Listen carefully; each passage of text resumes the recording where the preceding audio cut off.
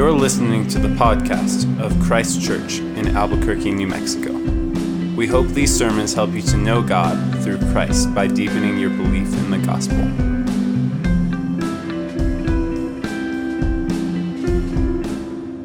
Tonight's reading comes from the book of John, chapter 10, verses 22 through 42. At that time, the Feast of Dedication took place at Jerusalem. It was winter, and Jesus was walking in the temple in the colonnade of Solomon. So the Jews gathered around him and said to him, "How long will you keep us in suspense? If you are the Christ, tell us plainly." Jesus answered them, "I told you, and you do not believe. The works that I do in my Father's name bear witness about me, but you do not believe because you are not among my sheep. My sheep hear my voice, and I know them, and they follow me. I give them eternal life, and they will never perish, and no one will snatch them out of my hand. My Father who has given them to me is greater than all, and no one is able to snatch them out of the Father's hand. I and the Father are one." The Jews picked up stones again to stone him. Jesus answered them, "I have shown you many good works from the Father. For which of them are you going to stone me?" The Jews answered him, "It is not for a good work that we are going to stone you, but for blasphemy, because you, being a man, make yourself God." Jesus answered them, Is it not written in your law, 'I said you are gods'? If he called them gods to whom the word of God came, the scripture cannot be broken. Do you say of him who the Father consecrated and sent into the world, 'You are blaspheming because I said I am the Son of God'? If I am not doing the works of my Father, then do not believe me. But if I do them, even though you do not believe me, believe the works, that you may know and understand that the Father is in me and I am in the Father." Again they sought to arrest him, but he escaped from their hands. He went away again across the Jordan to the place where John had been baptizing at first, and there he remained. And many came to him, and they said, "John did no sign, but everything that John said about this man was true." And many believed in him there. This is the word of the Lord. Thanks be to God. Our Father, we pray now that you would teach us by your word, that we would understand your word. Even a difficult text such as this, we pray that we would see Christ clearly and that we might worship and love him rightly. We pray these things in Christ's name. Amen. You may be seated. Good evening. It's great to see each and every one of you here this evening. Thanks, Tim, for wherever you just went, who are leading for us. There he is. For leading for us tonight, giving Matt a well-deserved rest from leading us in song this evening. I certainly don't take for granted what just a privilege and joy it is to be with you, each one of you here on Sunday evenings, singing with you, confessing with you, praying with you, coming to the table with you, assembling together with you under God's word. We took a week off from John 10 last week on Easter, so let me take just a second, not only to remind us where we've been, but also to spill the beans a little bit here on where we're going. What's happening, what's happened, and just reorient ourselves in John chapter 10. So let me just read this to you. Up until now in John 10, Jesus has been unfolding a figure of speech. In verse 6, he says, this figure of speech Jesus used with them. In that figure of speech, he says that there is a sheepfold and that he is the door of the sheepfold. He said that in verse 7. And he is the good shepherd in verse 11. And he has sheep that are in his Jewish flock. He doesn't say that word, but that's what's assumed there in verses 1 through 3. And that he has sheep that are outside of his Jewish flock, his other sheep that he makes reference to, not of that fold in verse 16. And his mission in this world, given to him by God the Father, is to lay down his life for his sheep, verse 17. And then to take up his life again, verse 18, and to call his sheep by name all over the world through the voice of his disciples, as we'll see him say in John 17. And then he says that his sheep know his voice when he calls them and they follow him, verses 16 and 27. And in the end, there will be one flock from all over the world, verse 16. And then we'll see next week in chapter 11, who enjoy eternal life together, verse 28. And there will be one shepherd, verse 16, in complete safety, verses 28 and 29, in pleasure, verse 9, enjoying the pleasure of the shepherd forevermore in eternity. Like, this is just an incredible chapter, where we've been and where we're going. So here we go. All right, let's get into this thick and kind of confusing second half of chapter 10. We'll think about this second half under three plot movements, where Jesus answers his opposition, and then Jesus kind of sidesteps his opposition, and then some believe. So first of all, Jesus answers his opposition. Okay, the very first thing that we should observe is that John tells us that this is the time of the Feast of Dedication, which means this is about 2 months after the last scene that we saw, where Jesus was talking about being the door, being the shepherd. That was a time right after he had healed a blind man, which was at the time of the Feast of Tabernacles. Dedication, the Feast of Dedication, is the latest of all of the Jewish feasts. It's a remembrance of 200 years prior, where many Jews, including its leadership, for all intents and purposes, had become Greek. The entire Mediterranean world was becoming Hellenized, was becoming Greek, and these Jewish leaders basically gave their temple over to the Greek Empire, and this Greek king comes in and he sacrifices a pig inside the Holy of Holies. Maybe the lowest moment in Jewish history. It's not in the Bible. It's in between the time of Malachi and the Gospels, but it was a bad time. So a small group of Jewish fighters, you might have heard of them, they're called the Maccabees. They come in, they overthrow the Greeks in Jerusalem, and they reconsecrate, or they rededicate the temple to God. And this is the time, the Feast of Dedication, where it was a time of remembrance of the temple being rededicated to God. And at that time, while they only had pure oil to light the menorah for only one night, supposedly, and they believed miraculously, the oil lasted 8 crazy nights. And so this is still remembered as the winter feast of dedication. The Festival of Lights is still remembered as Hanukkah to this day. Anyway, during this feast of dedication, Ezekiel 34, the chapter which we read from 2 weeks ago about Israel's bad shepherds, it would be read over and over and over again. It would be a time to remember people 200 years ago. We left God, and how did this happen? Our shepherds left God. We were led astray. So let us now, every year, rededicate ourselves, rededicate our leadership to God and to his service. So it's during this context that Jesus is walking around the outskirts of the temple in this elaborate porch, this elaborate columns everywhere, kind of like over on the side of this room right here, only deeper, where there's a roof and then columns everywhere, a way to get out of the wind, a way to get out of the sun. And Jesus is walking around the temple when he gets lambasted by this Jewish leadership. And so he brings up this sheep and shepherd thing again, the same thing that we saw in the first half of John 10, but 2 months later. And they come to him with a question. What sparks this whole conversation is the Jewish leadership come to him and they say, "How long will you keep us in suspense?" Or another literal translation is, "How long will you keep annoying us?" They say, "If you are the Christ, tell us plainly." You sure have seemed to say it, they're implying. You've seemed to imply that you're the Christ. But nearly everything that you've said about yourself could, if we needed to go to court with it, could be taken a different way. So we need some real hard, explicit evidence to use that you are saying that you are the Christ. Tell us plainly. And Jesus' answer is hilarious in verse 25. He says, I told you, and you just don't believe, right?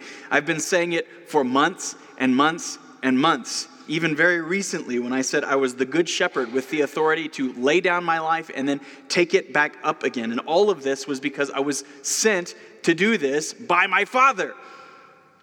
You all thought I was crazy though. You all thought I was demon possessed, right in the middle of chapter 10, which, I get, right? If some guy came and said, "I am going to give up my life, I'm going to be killed, but not to worry, I will bring myself back from the dead," we would all think this guy was rightly crazy.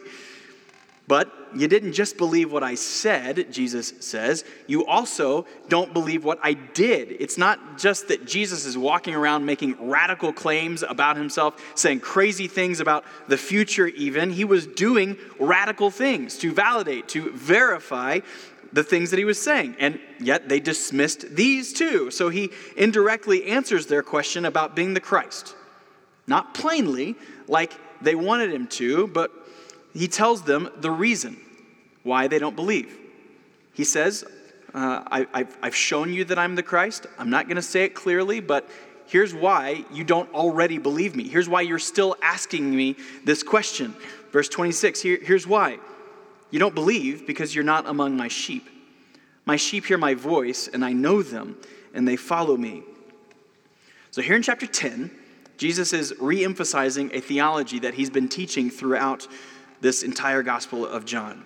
In chapter 3, he told Nicodemus that the saving Spirit of God, which brings new birth and new life, moves where it wishes, and we don't ever know where it's going. In chapter 5, verse 21, Jesus said, "For as the Father raises the dead and gives them life, so also the Son gives life to whom he will." Or in chapter 6, he says, "Don't grumble among yourselves. No one can come to me unless the Father who sent me draws him." And all of this, of course, is because of the kind of world that we've seen described up until this point in the entirety of John's gospel. This is a world of darkness, a world of blindness, a world that does not know God and does not want to know God. And yet it's for that world that God so loved it that he gave his only Son, that whoever would believe in him from that world would not perish but would have eternal life. We humans, throughout our own individual histories and through the history of our entire race, we live self-oriented lives. We live our lives to the exclusion of God.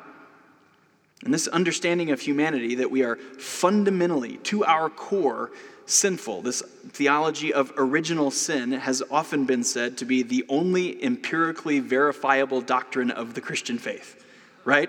Just like if you have a toddler or if you're ever in the nursery, like they're like 24 months and younger, and just observe their sin. Just get on Facebook for like 90 seconds. That's all it takes. And you just observe the rottenness of humanity, right? And that's not to say that we are, as individuals and as cultures, capable of great things, capable of altruism and kindness. That's not even to say that we are as bad as we are capable of becoming.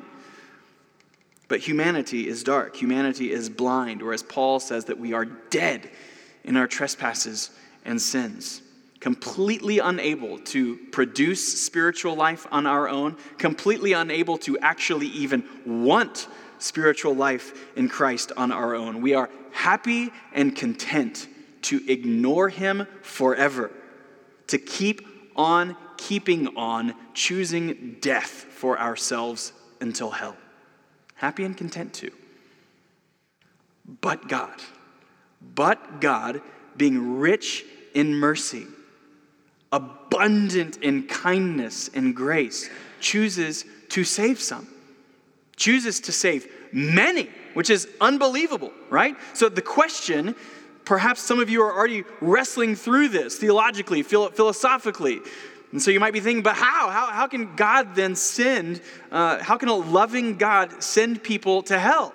But the question that we're confronted with in the Bible is not that question, but how? How can a just and righteous God allow us sinful, rebellious, unrepentant people who don't want anything to do with him? How can he allow those kind of people into heaven? That's the question of the Bible. The answer to that, of course, is because he gives them ears to hear.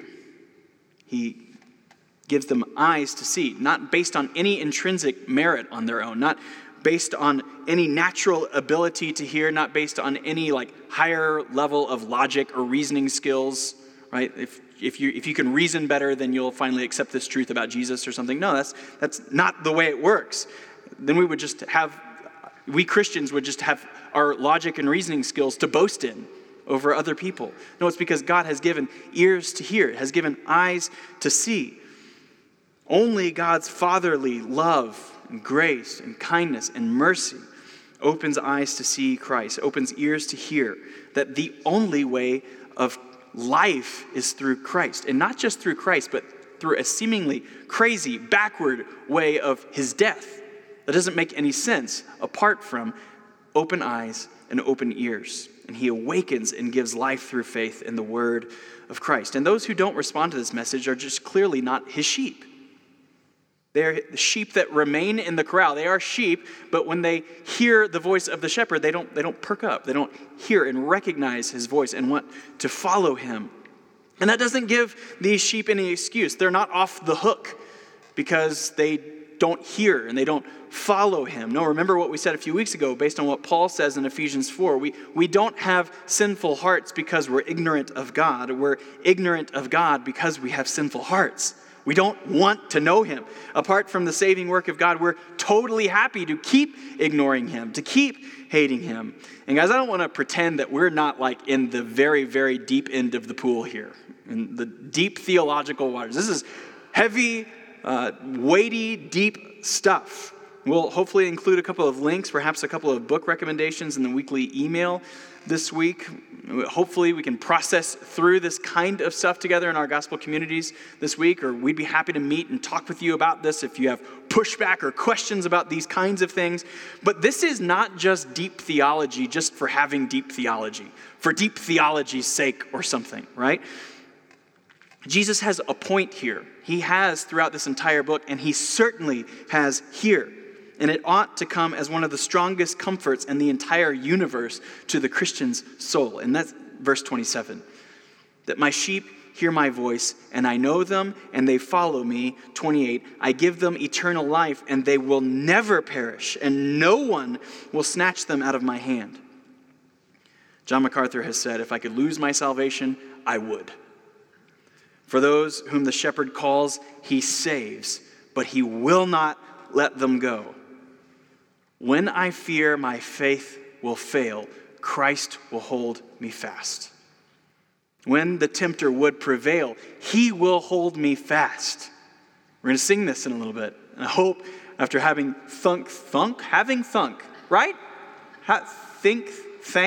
having thought. There it is. Past participle, everyone. Having thought through these things, that perhaps singing this song together this evening will be more moving to our souls than ever before, that he will hold me fast. For my Savior loves me so. He will hold me fast. Now, what is this theology behind this song saying?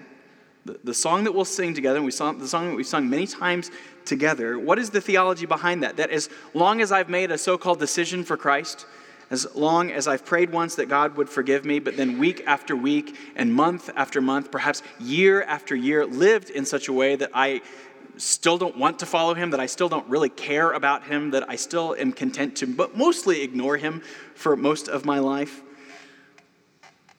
But that because I had this past moment of faith at some point in my life and asked Jesus to forgive me of my sins, he will hold me fast. Is that what this is saying?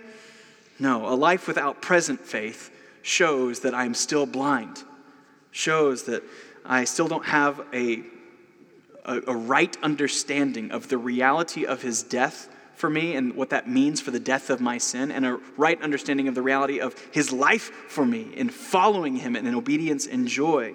But what Jesus and this song are saying is what we saw from the first half of the chapter, that it is not the sheep's love of the shepherd that makes the sheep part of the flock. It's the love of the shepherd for the sheep that makes them part of his flock. It's not my unwavering commitment that makes Jesus hold me fast to him. It's Jesus' unwavering commitment to me that holds me fast. That I could never keep my hold through life's fearful path, for my love is often cold. He must hold me fast.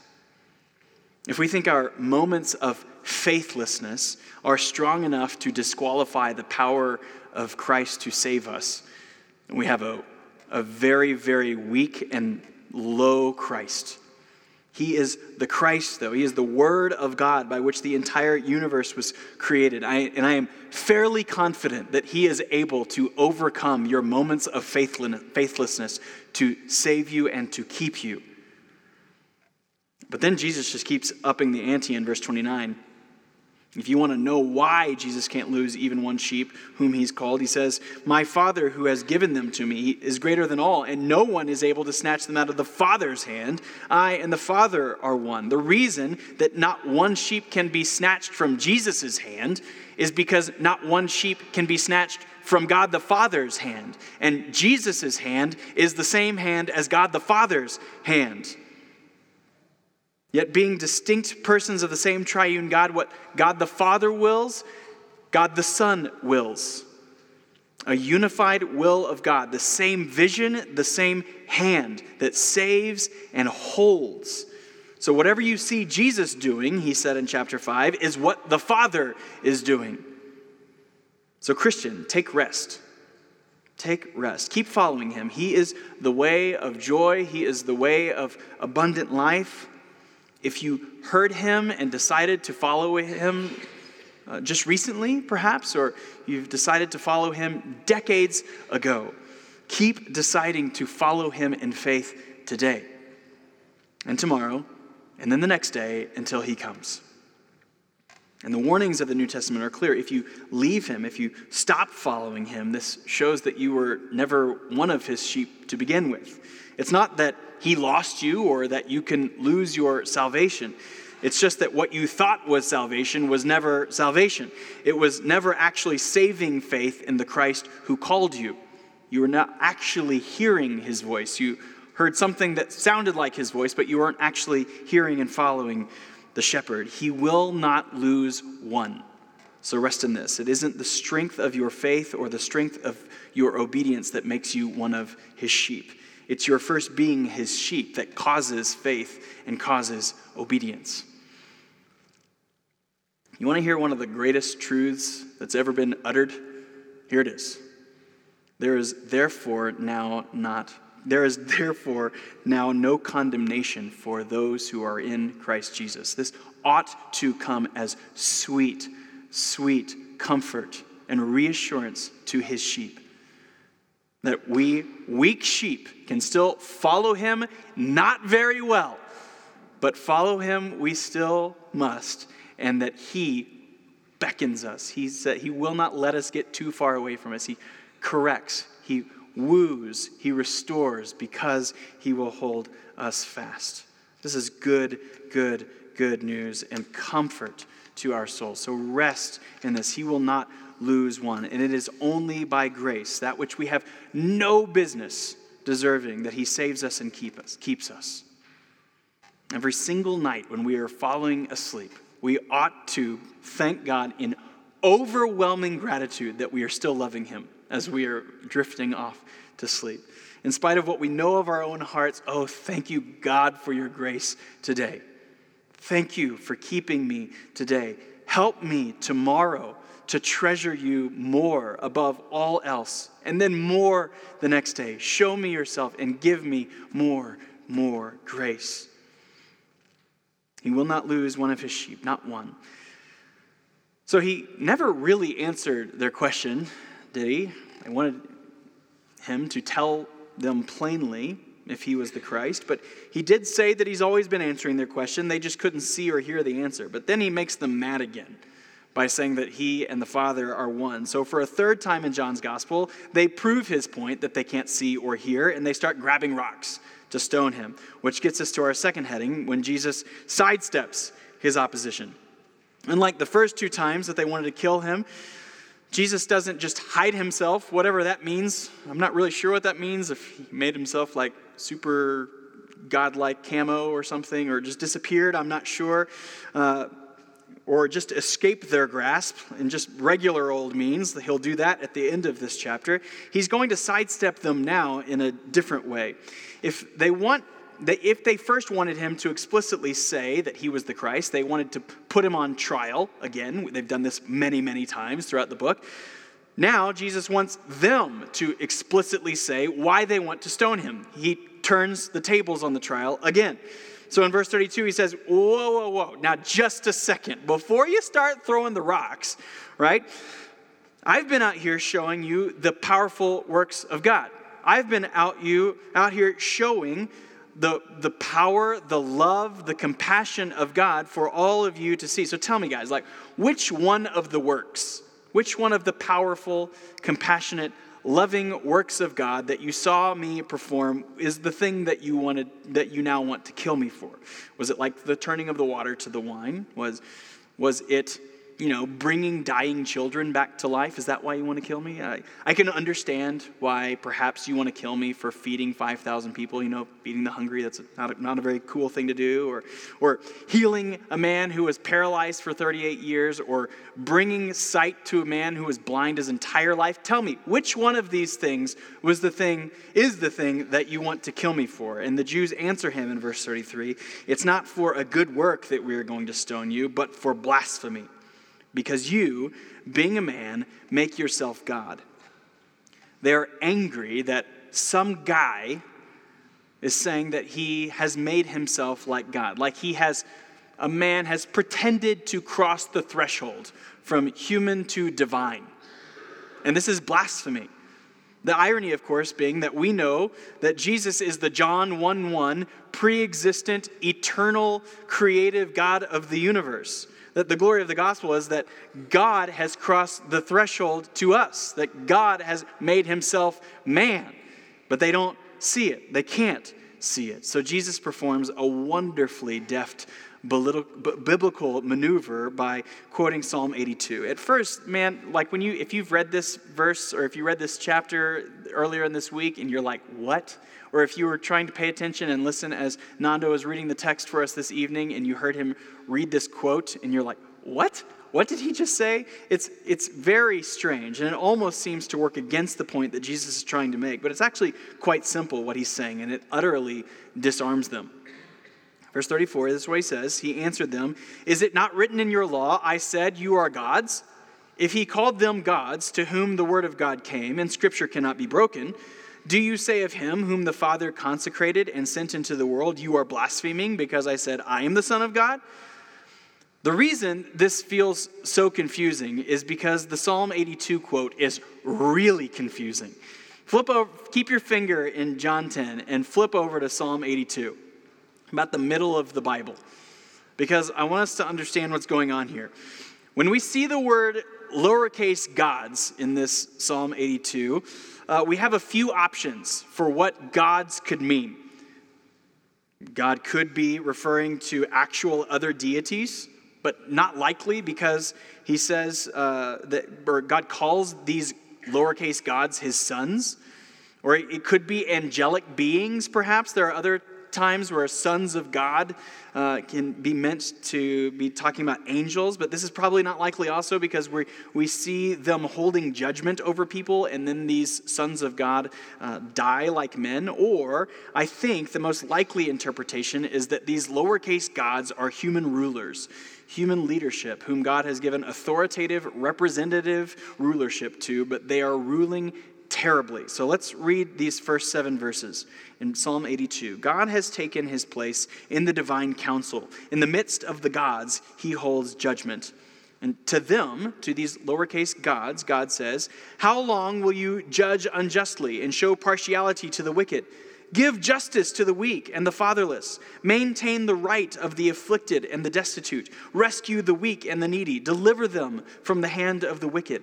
And then about them, God says, these lowercase gods, he says, they have neither knowledge nor understanding. They walk about in darkness. All the foundations of the earth are shaken. I said, you are gods, sons of the Most High, all of you. Nevertheless, like men, you shall die and fall like any prince. So, these lowercase gods, which I think are representative human rulers, to whom Jesus says the word of God came, they can't see. They walk around in darkness and they'll all die. Now, let's not spend any more time in Psalm 82, because Jesus' conclusion about this, whatever the thing may be, is simple. If elsewhere in Scripture we read a reference to other humans being lowercase g gods, even sons of God, Jesus is saying, then why are you getting so upset? Why are you getting upset? Why do you want to throw a bunch of rocks at me? I'm just using Bible language, man. Like, I'm out here, God has called other humans little g gods. He's called them sons of God. That's all I'm saying. That's all I'm saying right here. So why are you getting mad and why do you want to kill me? And the end result of all this is it works. I kind of imagine this scene kind of like the Sir Bedivere scene in Monty Python and the Holy Grail, right? Where he's like, how do you know she is a witch? And they're like, but she looks like one, right? But then he's like, but can you not build bridges out of stone? And they're like, oh yeah. They're completely bewildered. They're befuddled and they don't know how to answer Jesus, right? The crowd knows that they still don't like him. They want him gone, but they don't know how to get what they want. They can't just kill a guy for just opening his mouth. There's got to be some charge and reason behind it. And they know that for the moment, they've lost their legal case of blasphemy because Jesus has just performed an incredible biblical maneuver. He doesn't prove his case of who he is. He's just disarming their thinking. He's bought himself a little time because John doesn't say it here, but his hour had not yet come. So they can't stone him, but they still want to arrest him. Now, before we move on, I want to go back and observe two things we skipped. One, that this little phrase that Jesus says about God's word being unbreakable. Verse 35, he says, if he called them gods to whom the word of God came and scripture cannot be broken. This is an extremely important little phrase that Jesus says. It's becoming more and more popular to take and accept the teachings of Jesus, but then mostly just dismiss the rest of the Old Testament. So the thinking goes that God was revealing himself differently to a more primitive people way back all of those centuries or millennia ago. So I know the Bible says that God told Joshua to go in and take the land by force, but we know God. We know God as we see him in the New Testament. So Joshua either misheard or miswrote or whatever it was. God did not tell Joshua to do that. Or there are prohibitions against heteronormative understandings of sexuality in the Old Testament, but we know God and he would never make these kinds of prohibitions in the Old Testament. We know that God is different than that. So we're just going to dismiss all this stuff in the Old Testament about judgment and about sin and, the angry Old Testament God stuff. And move on to a more enlightened Jesus of grace and love of the New Testament. The problem is that while you're reading, if you have been reading the Old Testament, if you've been reading through our Bible plan with us, you've undoubtedly seen a God of judgment and justice, yes? But observing the human race that's against him, that hates him, I am more inclined to see his grace and his love as we read. In fact, the most quoted verse in the Old Testament over and over and over again, we've already seen it a couple of times already, and we'll continue to see it if you keep reading with us, is that the Lord is merciful and gracious, slow to anger, abounding in steadfast love. And I am just blown away as we continue to read it. That is the case of the so-called God of the Old Testament. But this kind of thinking also certainly ignores Jesus' teachings that are just as fiery and so-called angry as anything that we read in the Old Testament. But back to John 10, Jesus doesn't have any problem with the Old Testament. Not only does he often quote from the parts about fire and judgment, right? He's not dismissing all that stuff as some unenlightened primitive God. But he here says in Scripture that Scripture cannot be broken. If this one little word, lowercase g gods, if this is there and Scripture cannot be broken, then if that one little word is there, then it proves his point. Because it's the Word of God. Even this one little word, he's using it to make his whole case. So if the God of the Old Testament is primitive and unenlightened, then Jesus himself is just completely comfortable with also being primitive and unenlightened, which obviously he's not. But please, please do not try to pit Jesus and the so-called God of the New Testament against the God of the Old Testament. The triune God is the same yesterday, today, and tomorrow. His character doesn't change. He doesn't evolve. He doesn't mature. Scripture cannot be broken. And to paraphrase Augustine, when you believe what you like in the Bible and dismiss what you don't like in the Bible, it's not the Bible you believe, but it's yourself.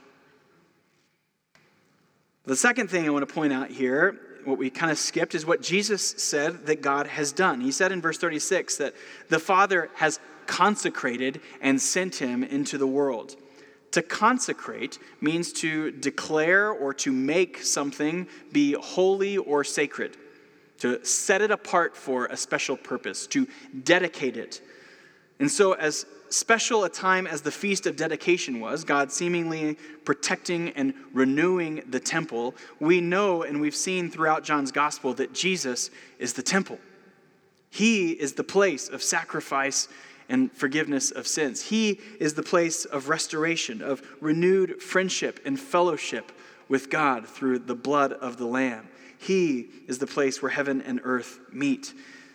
And the Father has dedicated, he has consecrated Jesus, this walking, talking temple, and he has sent him into the earth. But they don't want this temple. They want the old one. They don't believe his words. They don't believe his works. They don't believe God. They are not his sheep, and they don't hear his voice. They seek to arrest him, but he escapes from their hands.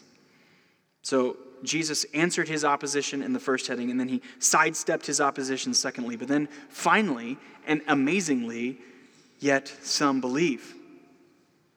Verse 40, he went again across the Jordan to the place where John had been baptizing at first, and there he remained. And many came to him, and they said, John did no sign, but everything that John said about this man was true. And many believed in him there. What we've seen so far in chapter 10 is Jesus' last public teaching in this gospel account. And so his going away to the place of John the Baptist is kind of like a bookend here. John the Baptist started at the beginning, and now John the Baptist kind of here, even though he's dead at this point, is bookending here and capping the end of Jesus' public ministry. Now, after this, going into chapter 11, we're transitioning. We're transitioning into the second half of the book and into a new and culminating era of Jesus' work. But what happens out there? What happens when he returns to the place where John the Baptist was baptizing?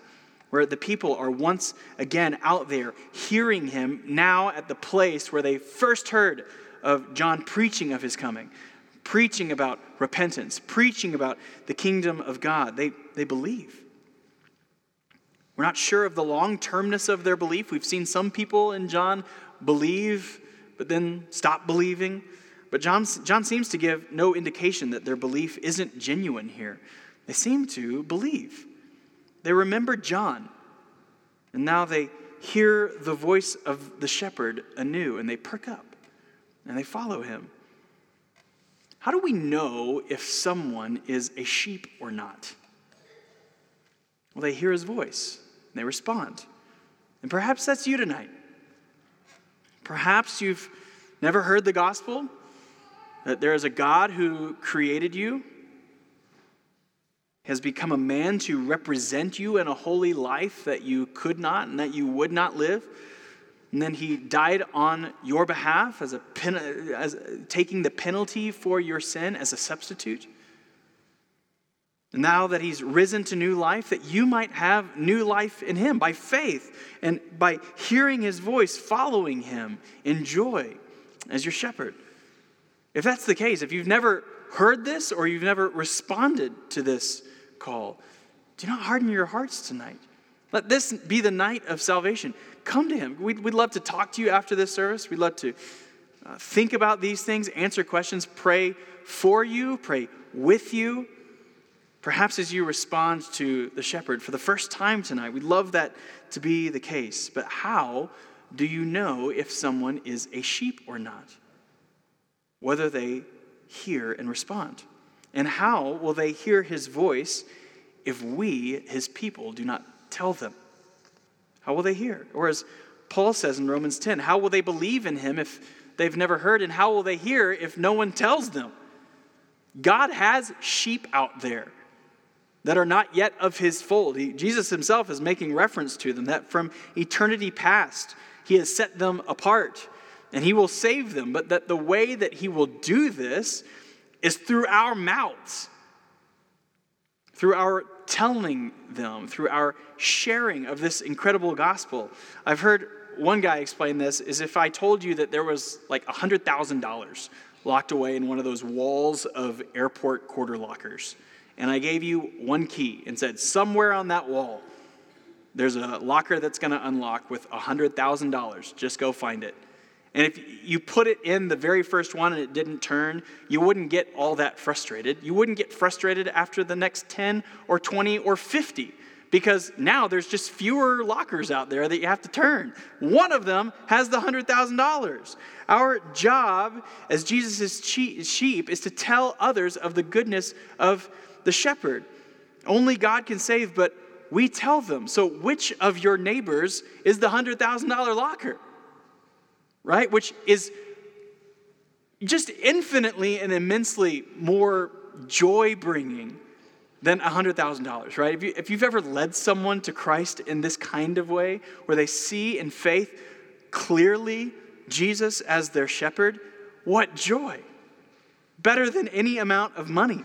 Which of your coworkers, your teammates, your kids' teammates, parents, or families, who in your life needs to hear the good news of the gospel that they might know God, follow him, and have abundant life?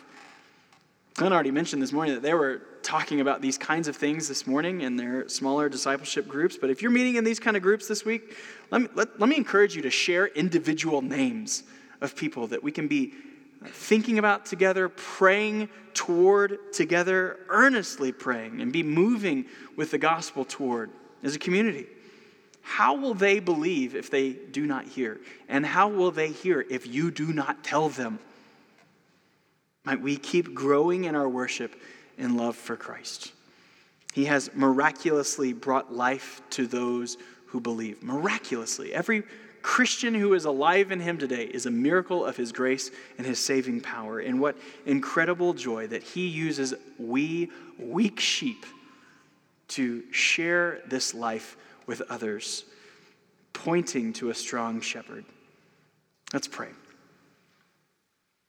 Jesus, our shepherd, we pray that you would continue to lead us. We pray that you would lead us individually, each one of us, the members of Christ Church, those who are professing faith in Christ, who are not members of Christ Church, that you would keep leading us, that you would woo us to yourself, draw us back, correct us when needed, even wound us when needed, so that you might bring us back to yourself, giving us life. We pray that you would continue to lead us as a church, that you would make us corporately a people who are more and more concerned about the things that you are concerned about, that we are more and more of a people that we love the things that you love and hate the things that you hate, and prioritize the things that you prioritize for our lives. Jesus, lead us like a shepherd. We pray for perhaps those who are with us tonight who have never believed, who have perhaps been familiar with the gospel for many years or decades, perhaps who are hearing it for the first time tonight, that you might bring life, that you might, by your Spirit, by your saving power, bring salvation, might bring fixed faith on Christ. And we pray for those whom we know, who we are close with, who are perhaps just acquaintances, but we ought to get to be closer with for the sake of the gospel. Father, we pray that you might give us creative ways to move towards others with the gospel, that you might give us boldness and opportunities to speak of the saving power of God, to speak of the saving love of the shepherd, of his laying down of his life and his bringing it back for our sake. Father, we pray that you might make much of yourself through our individual lives, through us as a church, and that many, many might come to belief in the name of the shepherd Jesus in our city and beyond because of our love and our following of the shepherd. We pray these things in his name. Amen. We hope you have been encouraged to deeper life in Christ through the preaching of this sermon. For more information about Christ Church, visit www.christchurchabq.com.